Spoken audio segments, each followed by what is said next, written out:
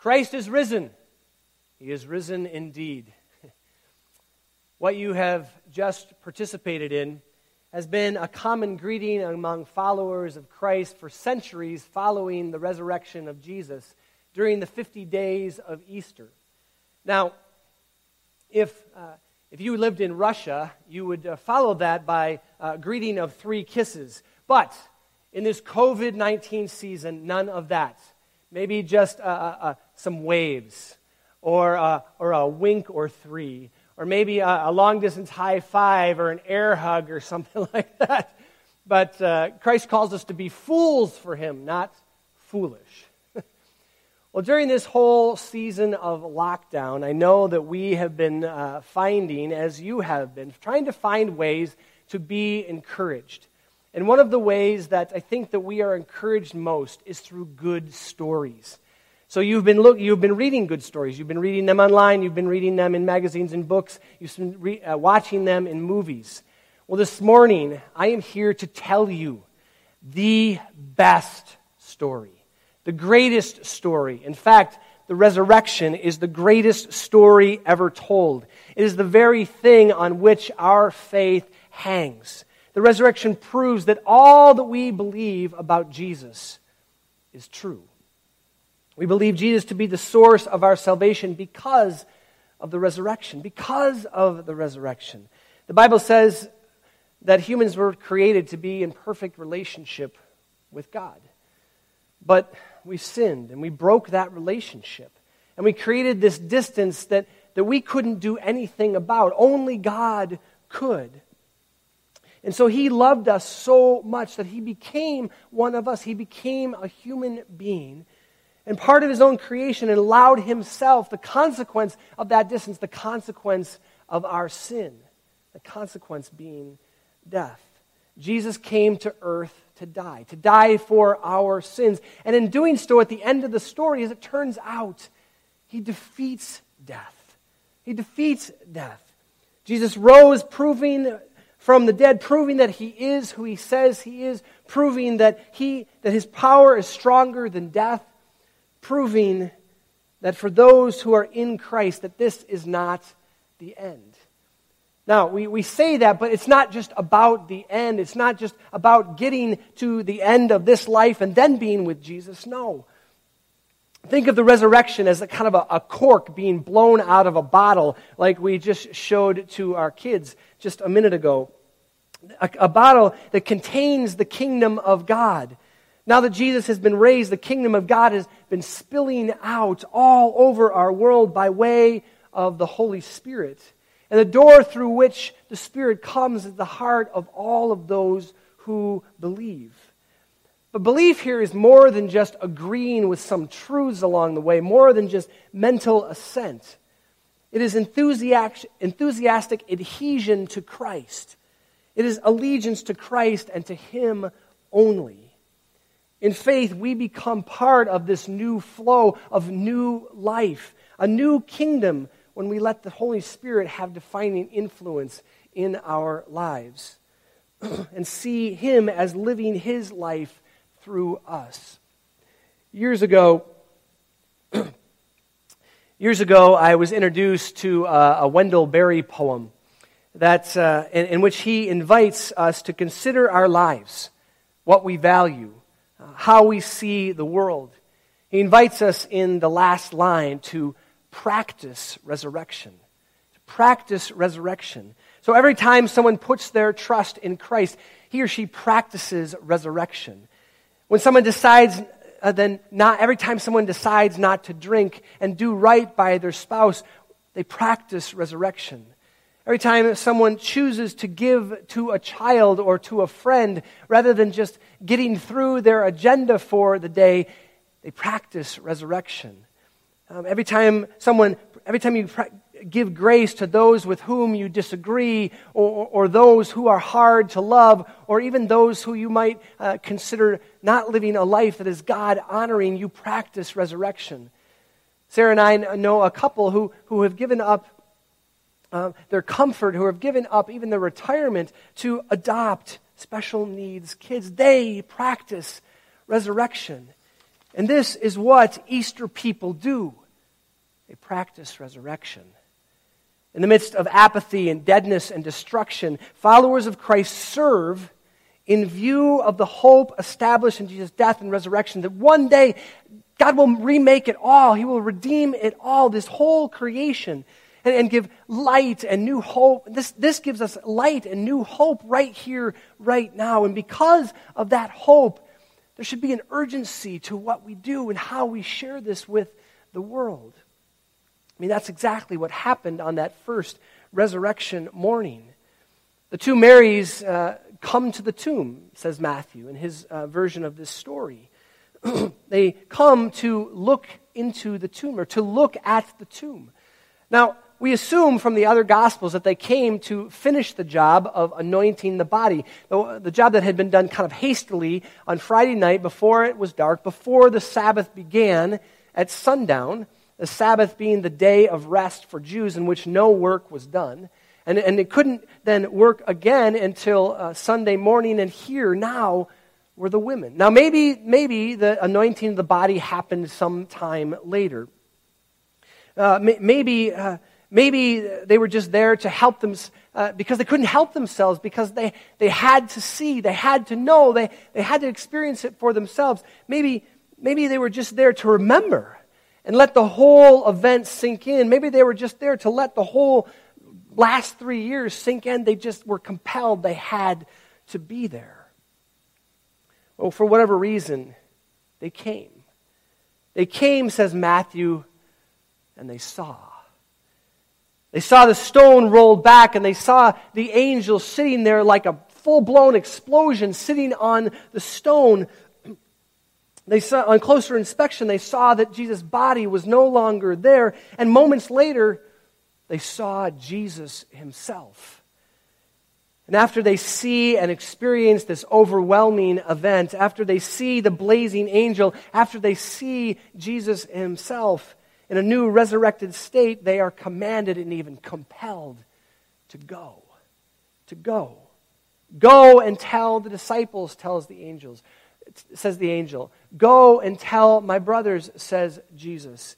And then at the end of the chapter, at the end of the book of Matthew, the last chapter, Jesus stands on the mountain in Galilee and with his disciples and tells them, go and tell the whole world. Tell the whole world. You notice the pattern? Come, see, go. It's always been the pattern. Jesus says to his disciples, come and see, and then sends them. He sends them out in the middle of their ministry. He sends them out at the end of his ministry as in his bodily form. This is what we are invited to do today and every day. We're invited to come to Jesus, to be part of his kingdom, to see who he is as the one who overcomes death and experience resurrection, and experience his saving grace through the forgiveness of sins, and then go and practice resurrection. Share this hope with the world and the things that we do and the things, how we live and all that we say. We practice this spilling out of the kingdom.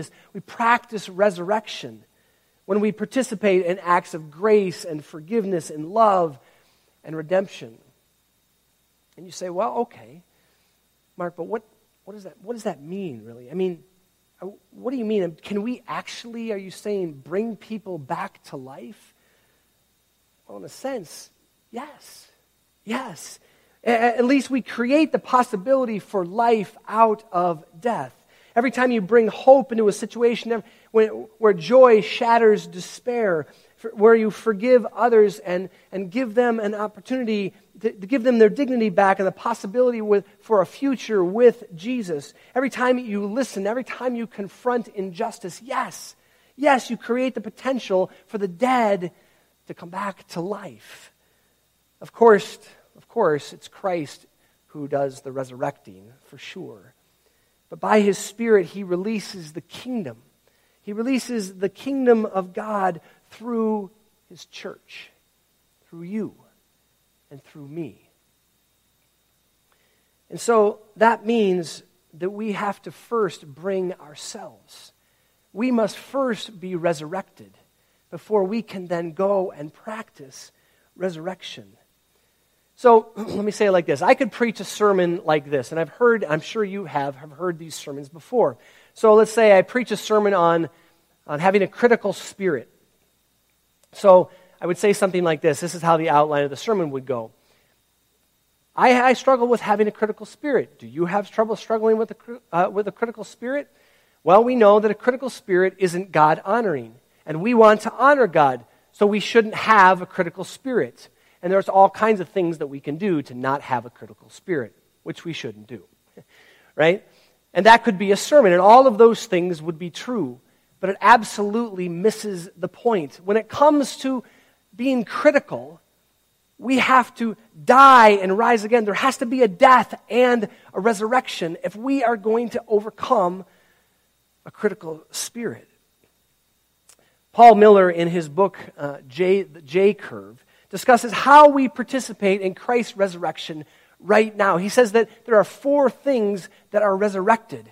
As we seek to be empowered by God's Spirit that is on the loose in the world right now, the first thing he says is that when we come to know Jesus, our spirit is resurrected.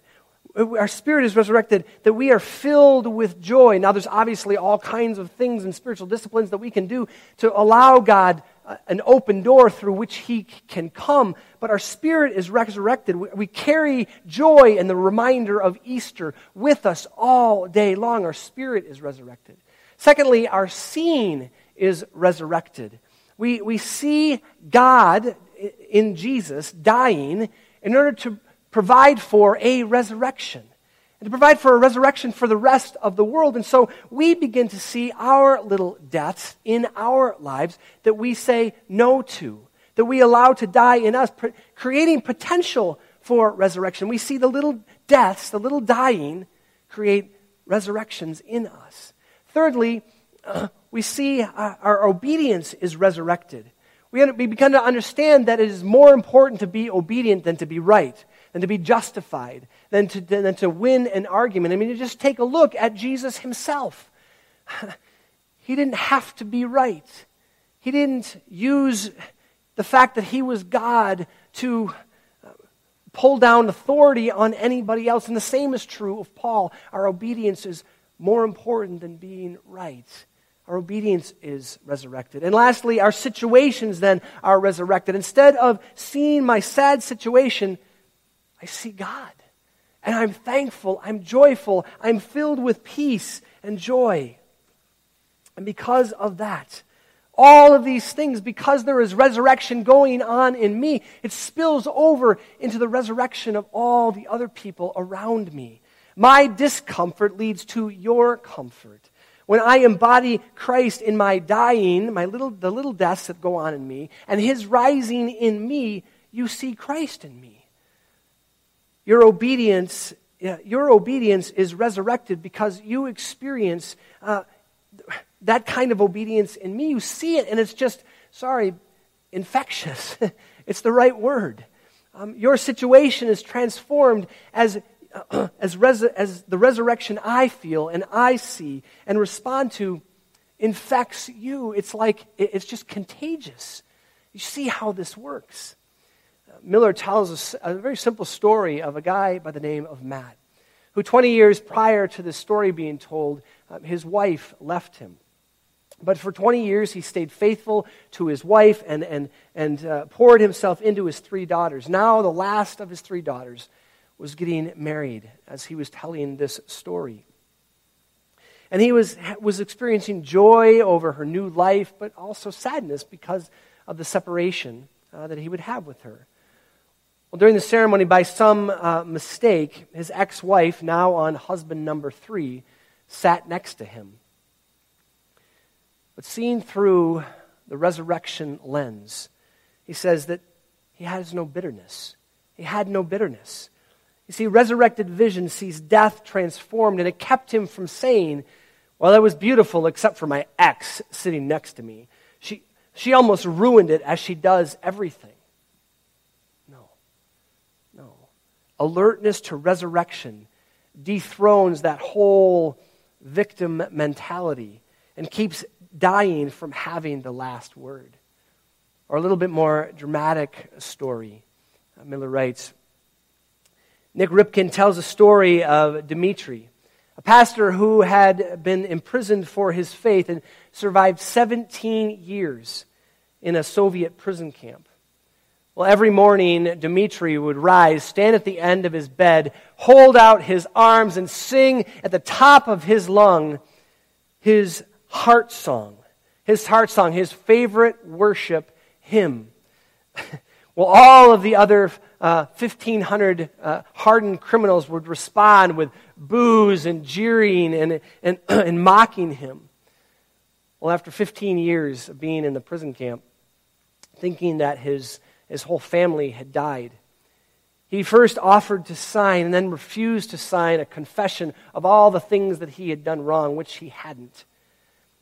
And in his final act of defiance, he posted a page of Bible verses on a pillar. Well, furious with him, the prison guards led him away to what appeared to be his execution. And as they led him away, all of the 1,500 prisoners came out and began singing in full voice Dmitri's heart song. Stunned, the guards asked him, "Who are you?" To which Dmitri responded, "I am Jesus among you." Well, they returned him eventually to his cell, and soon after that, he was released. Dmitri's resurrection lens gave him a new way of seeing, fixing him on a new way of being, and the result was resurrection spirit all around him in the hearts and in the songs of the prisoners that were there. Do you see? As we practice resurrection, that resurrection is infectious to all the people around us. You know, I've been thinking a little bit lately. When the stone of the tomb was rolled away, we always assume that the stone was removed so that Jesus can get out. But if you keep reading in the story, we find out that, well, Jesus in his new resurrected state, he can pass through walls. He could have passed through the stone. See, he doesn't need the stone removed. We need the stone removed. We need to see, we need to understand what happened on that first Easter morning so that we can know who Christ is and what he did for us. That he did all of this for the love of us. For the love of us. The message of Easter is that God decisively acted to defeat death. And because of that is on the loose in the world, transforming, resurrecting old lives into new ones. Jesus is on the loose in our very bodies and souls, ushering in this new kingdom through us. The very first witnesses to Easter knew full well that something had happened to them. Their world had been entered, encountered, transformed, reformed. Yes, Rome still went marching on. The high priest was still doing his job on Monday morning. The sun still rose and had set as it always had. There was still struggle and injustice and pain in the world, but the disciples, injected by the witness of the risen Lord among them, went out and changed the world of which they were a part. They are the greatest proof that the resurrection as they went to their deaths, proclaiming their belief that Jesus is who he says he is, and that 3 days after his horrible death, he rose again. They practiced resurrection. We, the church, continue to be that proof to the world that the resurrection is still the greatest single event in history. It's the greatest story ever told. It is God's good news that Jesus is who he says he is. It is God's good news that death is not the end. It is God's good news that his kingdom is on its way. Tony Campolo wrote about a life-changing sermon that he heard in his book. It's Sunday, or it's Friday, but Sunday's coming. It was preached by a wise African-American pastor. as he told about the events of Easter week. So, says Campolo, for an hour and a half, he preached one line over and over again. It's Friday, but Sunday's coming. He started his sermon really soft by saying, it was Friday. It was Friday, and my Jesus was dead on the tree. But that was Friday, and Sunday's coming. Well, he came on louder as he said, it was Friday, and Mary was crying her eyes out. The disciples were running in every direction, like sheep without a shepherd. But that was Friday, and Sunday's coming. The preacher kept going. He picked up the volume and still more shouted, it was Friday. And the cynics were looking at the world and saying, as things have been, so shall they be. You can't change anything in this world. You can't change anything. But those cynics don't know that it was only Friday. Sunday is coming. It was Friday, and on Friday, those forces that oppose the poor and make the poor to suffer were in control. But that was Friday, and Sunday's coming. By the time an hour and a half had passed, the preacher was finally yelled at the top of his lungs, it's Friday! And 500 people who had gathered there yelled in unison, but Sunday's coming! There is no doubt that we live in a Good Friday world. Right now, we are surrounded by a disease that is killing thousands of people every single day throughout the world, wreaking havoc on our own lives, on those who are on the front lines dealing with this kind of sickness and death, wreaking havoc in the lives of store owners and small businesses and whole economies, families who can't even hold funerals for their loved ones. We live in a world that is filled with despair and questioning and unfairness and troubles and mistakes and hurts and griefs and all of it. But we know the truth of this day, don't we? We know the truth of this day. That though Jesus suffered, died, and was buried, on the third day he rose again from the dead. He was resurrected. Sunday has come and is still coming. We may live in a Good Friday world, but my friends, we are Easter people. We are Easter people, and Easter people don't remain silent. They can't. We can't. Not when we have enthusiastically adhered ourselves to Christ. Not when we let the Spirit go in our lives. The Spirit of the living God loose in our lives, allowing Him to live in and through us. Not when we understand that who Jesus Christ is and what He came to do, that His death and the truth of His resurrection is the hope of the world. Easter people tell the story.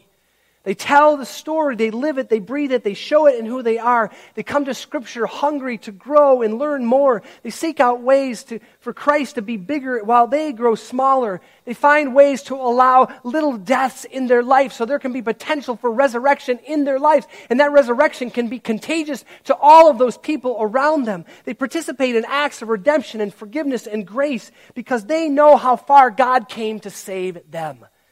In short, they practice resurrection. We practice resurrection. May it always be so in this, our church. May it always be so in you.